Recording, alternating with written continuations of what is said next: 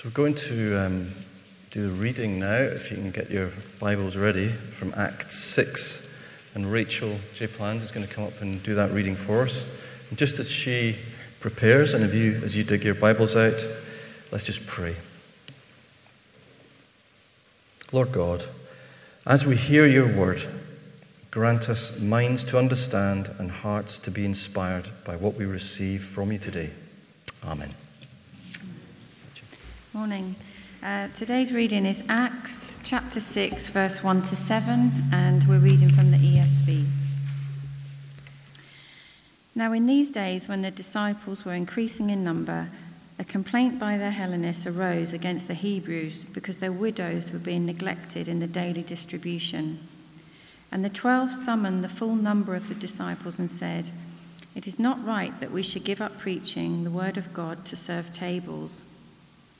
Therefore, brothers, pick out from among you 7 men of good repute, full of the spirit of wisdom, whom we will appoint to this duty. But we will devote ourselves to prayer and to the ministry of the word." And what they said pleased the whole gathering, and they chose Stephen, a man full of faith and of the Holy Spirit, and Philip and Prochorus, and Nicanor and Timon, and Parmenas and Nicolaus, a proselyte of Antioch. And they set before the apostles, and they prayed, and they laid their hands on them. And the word of God continued to increase, and the number of disciples multiplied greatly in Jerusalem, and a great many of the priests became obedient to the faith. Good morning. Let me welcome you again to Banchory Christian Fellowship Church. My name is Mark, and I'm the pastor in training here.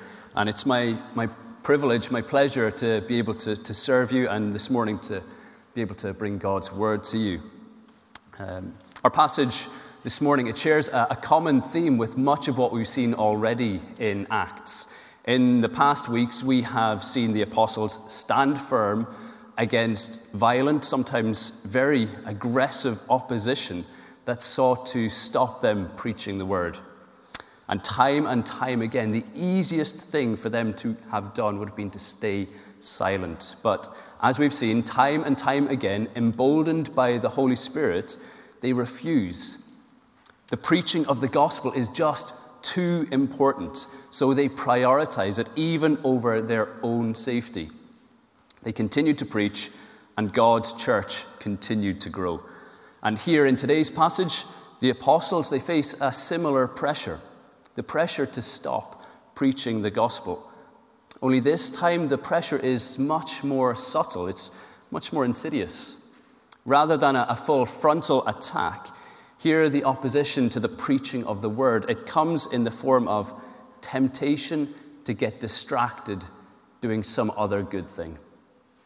While violent external opposition seems quite foreign to us here in peaceful rural Banchory, the temptation to get sidetracked and distracted by some other important good cause is just right on our doorstep. All we need to do is look at the world around us. There are so many problems, so many physical needs that demand our attention. If we're Christians, we must care about these problems and about the people with these very real and painful problems. We must care about poverty and hunger and debt and abuse and violence and loneliness and depression. These are problems that demand our attention, our care, our compassion. We as Christians and as a church should desire to do something to help. And these problems are not just in the world outside the church. Not one person that I have spoken to since coming to this church is without some practical or physical need. In fact, no person I have ever spoken to in any church is. The needs are huge, and the right desire is to want to help.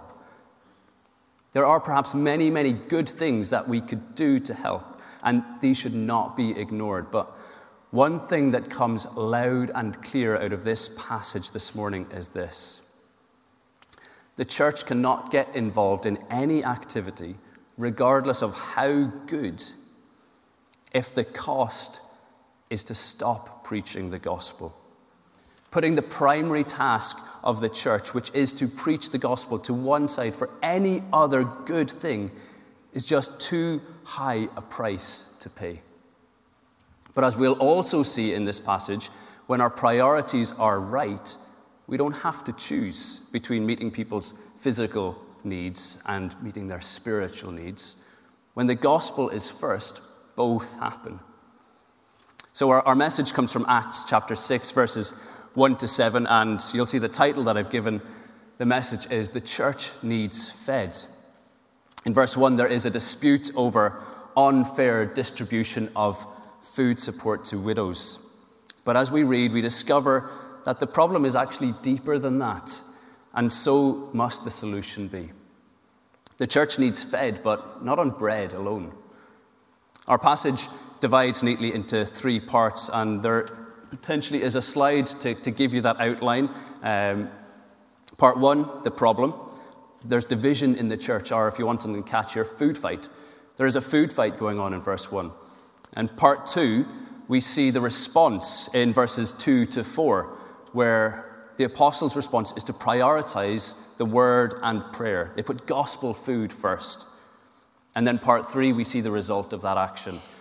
And we can look at that result a little bit more closely and see that it breaks into 3 things. We see that the church is fed because gospel food leads to gospel action. And we see that the church is united because gospel food leads to gospel unity. And the church is multiplying because gospel food leads to gospel growth. So let's walk through these scenes together. Part 1, food fight. There was a problem in the church, an internal problem.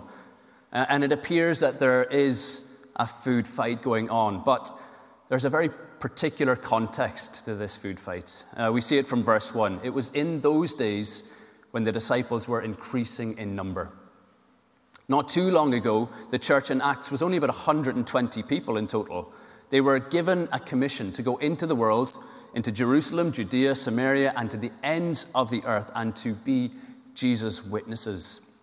We see in great power the Holy Spirit came on the day of Pentecost. God's word was proclaimed clearly in many languages. Many believed and were added to the number of the church. About 3,000 men that day.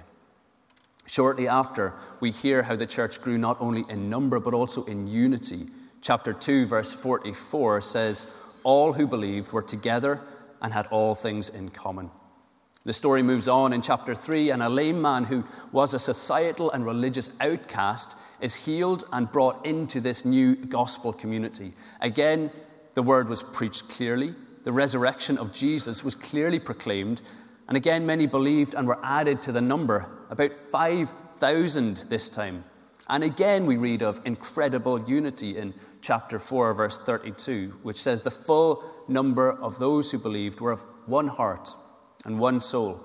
It's incredible growth, incredible unity, but then there is the first inkling of problems, of hypocrisy, of self-serving in the church with the story of Ananias and Sapphira that we looked at not long ago.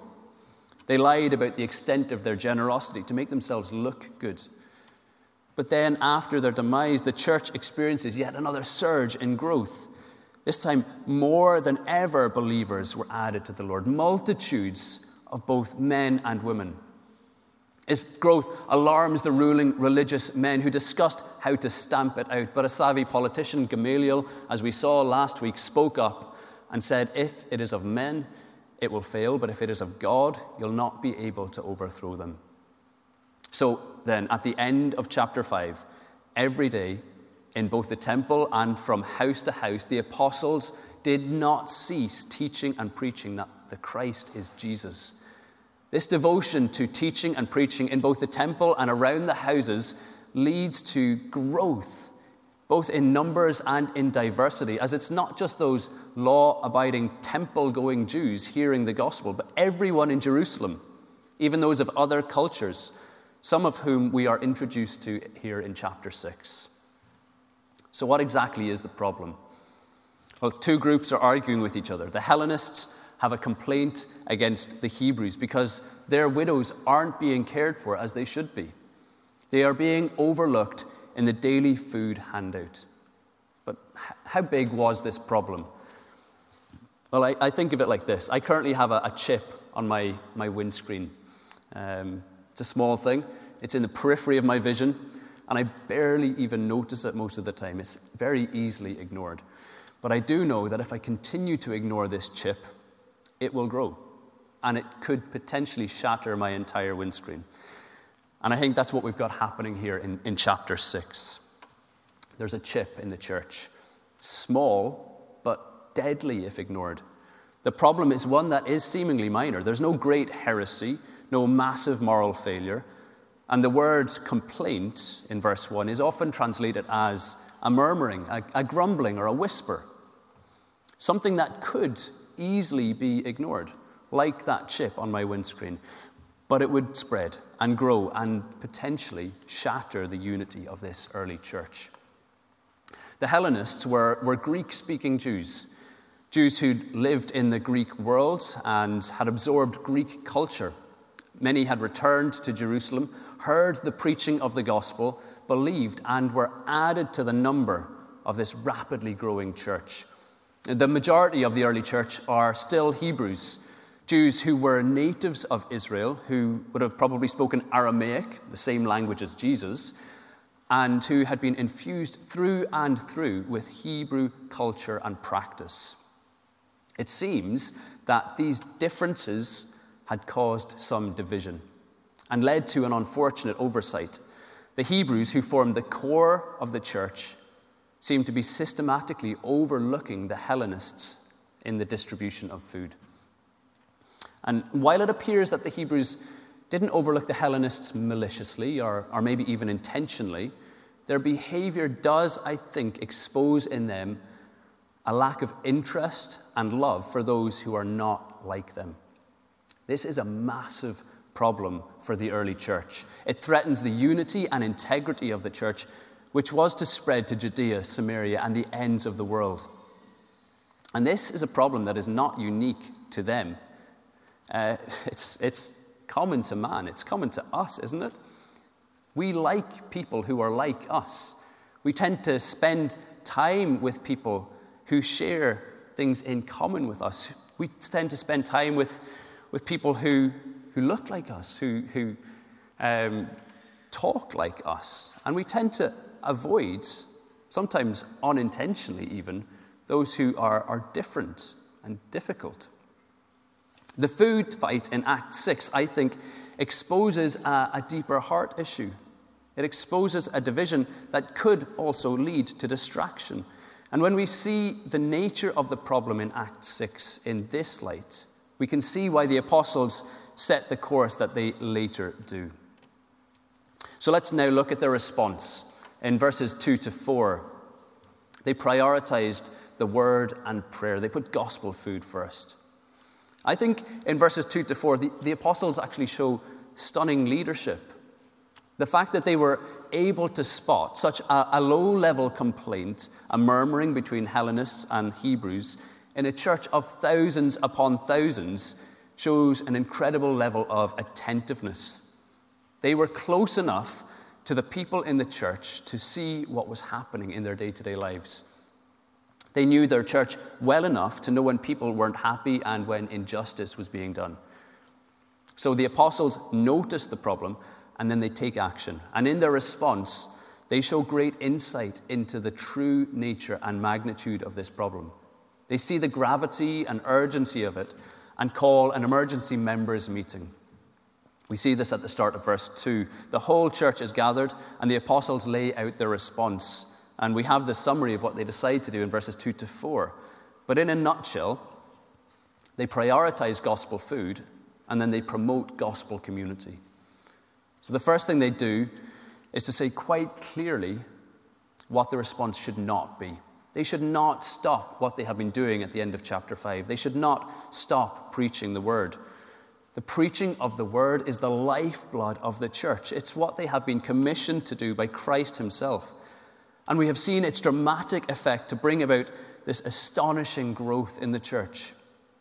In putting gospel food first, the apostles show that they understood the real danger of this food fight in the church.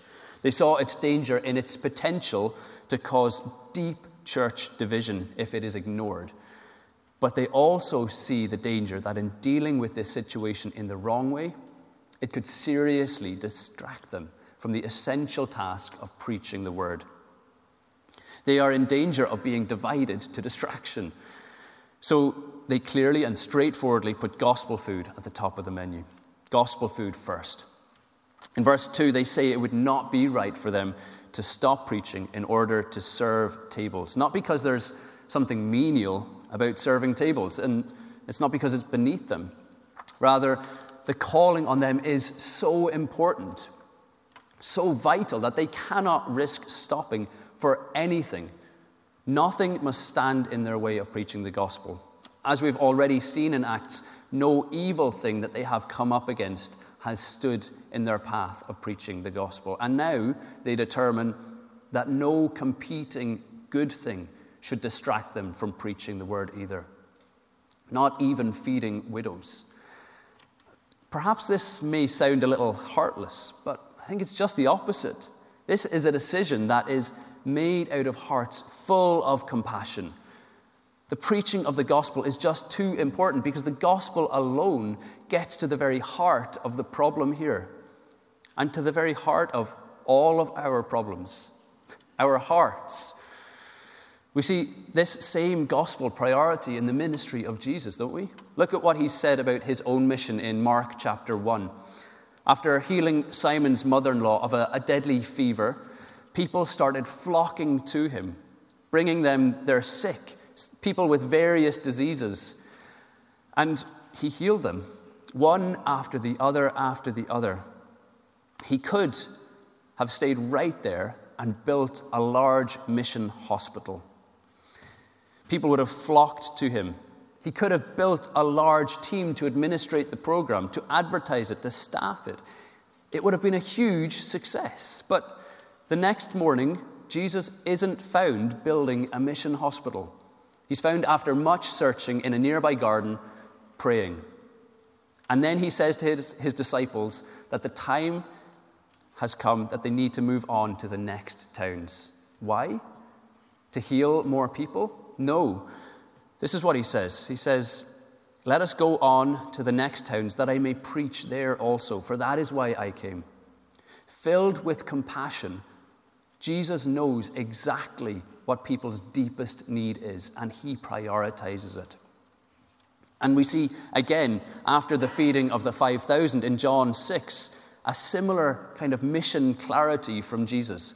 Crowds scrambled after him for more bread. They want what Jesus can give. But Jesus rebukes them for having far too small a vision for what he has to offer. From John 6:26, we read Jesus say to the crowds, "Truly, truly, I say to you, you are seeking me not because you saw the signs, but because you ate your fill of the loaves. Do not work for the food that perishes, but for food that endures to eternal life, which the Son of Man will give to you." And he continues later to identify himself as the bread which truly satisfies, the bread from heaven who comes to give life to the world. And in verse 35, we read the famous words of Jesus, "I am the bread of life. Whoever comes to me shall not hunger." Jesus' mission is not to give the world perishable things like bread, but the imperishable gift of eternal life. Jesus had healed and he had fed, but the mission of Jesus is so much bigger than temporary health and food.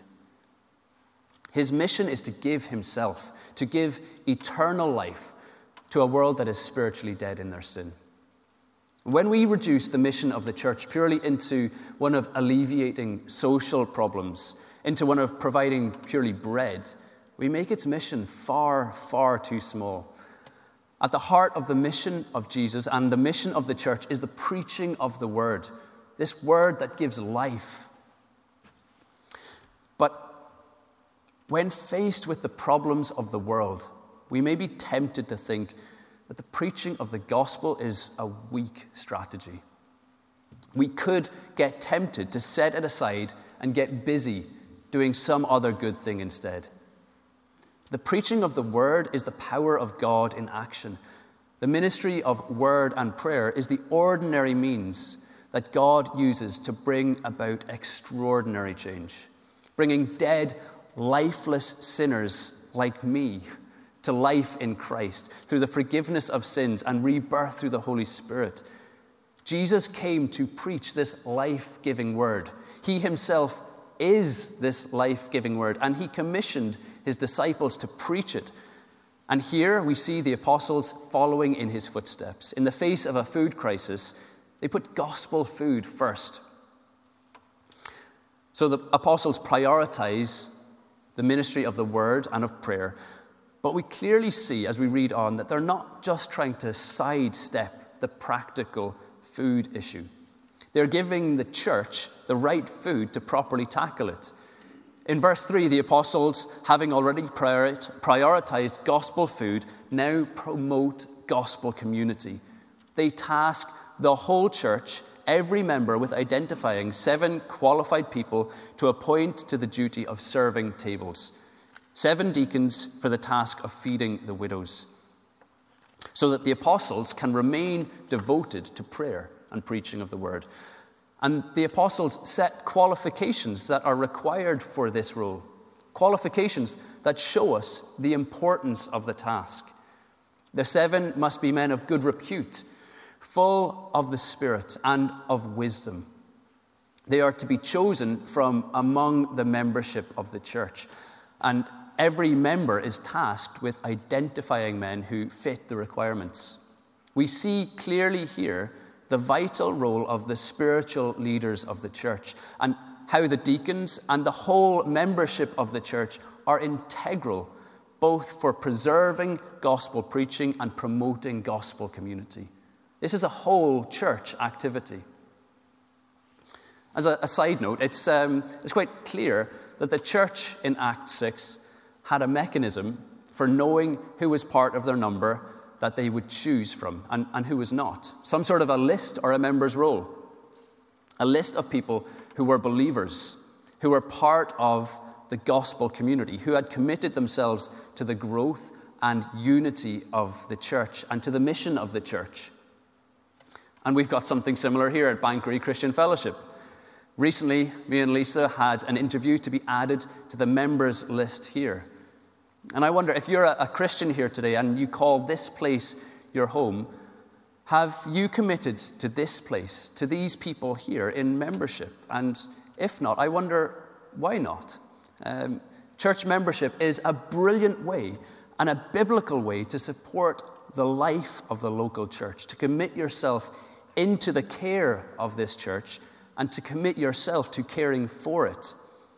If you're not yet a member, I'm sure one of the elders would be delighted to talk to you about it, although I haven't told them beforehand, but I'm sure they would love to have a chat with you.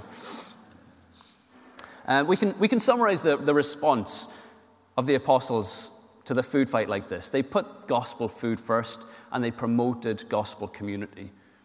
So let's have a look at the result of this. We can look at it in 3 ways. That the church, number 1, is fed, the church is united, and the church grows. The apostles, they set the priority to feed the church the word of God, and the church also gets fed physically. And the fact that the church cared deeply enough for one another to feed their widows is not in spite of the fact that the apostles put gospel food first. It's because gospel food leads to gospel action. When we feed on the word, when we feed on who Christ is and what he has done for us, it changes us. It causes us to love one another and desire to meet each other's needs, both spiritual and physical. Lack of practical care in the church is not first and foremost an organizational issue. It is a gospel issue. See what John says in 1 John chapter 3, verses 16 to 18. He says, "By this we know love, that Jesus laid down his life for us, and we ought to lay down our lives for our brothers. But if anyone has the world's goods and sees his brother in need, yet closes his heart against him? How does God's love abide in him? Little children, let us not love in word or talk, but in deed and truth. Our love and care for one another is rooted in the love that Christ has for us. Our love is rooted in the gospel, but we so easily forget it. So we need to keep coming back to the gospel time and time again. We never outgrow it. We need to constantly preach the gospel to ourselves. In Acts 6, gospel food is placed first in the church, and the church is fed spiritually and physically. Next, we see that the church is united. A striking feature emerges in this passage. After the initial division of verse 1, we see unity and togetherness of the church as the apostles put gospel food first. In verse 2, the apostles call a meeting of the whole church. It would have been thousands. Every member is tasked with identifying qualified men to serve in the feeding program. And we see at the start of verse 5 that the whole church gathering responds as one in favor of the apostles' proposal. There is a remarkable unity here instead of what could have been deep and lasting division. And the unity of the church is exemplified in who the church choose as the 7 deacons. We noted that the problem was that Hellenists were being treated like outsiders. They were being overlooked in the food handout. But the church corrects that wrong. They appoint 7 men, all of whom have Greek names: Stephen, Philip, Prochorus, Nicanor, Timon, Parmenas, and Nicholas. These men are all affirmed by both the church as a whole and by the apostles specifically as men of good repute, full of the Holy Spirit and of wisdom. What better way to emphasize the fact that these Hellenists, who may have spoken differently, looked different, and acted different, are not outsiders. They are all full members of equal standing in this new gospel community. They demonstrate in this action that the church is a place of wonderful diversity and deep unity. The church is not a common interest club. It's not a place that is united because it is full of people who look alike, who sound alike, think alike, have a similar cultural or ethnic background. No, the church should be all over the map on these things. The church's unity, our unity, comes from the fact that we have a common Savior. We share a common gospel. We are united by the fact that each of us were helpless sinners, estranged from God by our own rebellion. But He has come to reconcile us to Himself in Christ. Paul speaks of this reconciling gospel in 2 Corinthians chapter 5, verse 15 to 18. He says, "And He died for all, that those who live should no longer live for themselves, but for Him who died for them and was raised again. So from now on, we regard no one from a worldly point of view. Though we once regarded Christ in this way, we do so no longer. Therefore, if anyone is in Christ, the new creation has come. The old has gone, the new is here. All this is from God, who reconciled us to Himself through Christ and gave us the ministry of reconciliation, that God was reconciling the world to Himself in Christ, not counting people's sins against them, and He has committed to us the message of reconciliation." This is the gospel that unites us, that reconciles us to God and to one another.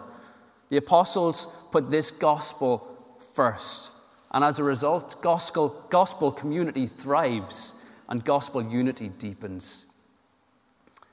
Finally, the third result is that the church grows. As we've seen throughout the book of Acts, when the gospel continues to be proclaimed, the church continues to grow. In verse 7, we read, as a result of the apostles' response and the church's actions, the word of God continued to increase, and the number of disciples multiplied greatly in Jerusalem, and a great many priests became obedient to the faith. As a result of putting gospel food first, there is internal growth and unity in the church, and we see that the mission of the church also grows. The word of God increased, and even a great many priests believed and were added to their number. This is the kind of result that could never be brought about by a mere food program. The bread alone would never do this. To grow, the church needs to feed first and foremost on the word, and the apostles in their wisdom knew it. We need to put gospel food first if we're going to have a church that grows like this. A church that grows like the church in Acts 6 is a church that doesn't stop preaching the word, not for anything, not for any evil thing that might stand in our way, and not for any good thing that would distract from the preaching of the gospel.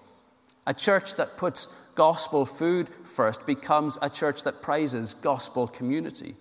And it's a church that gets truly fed.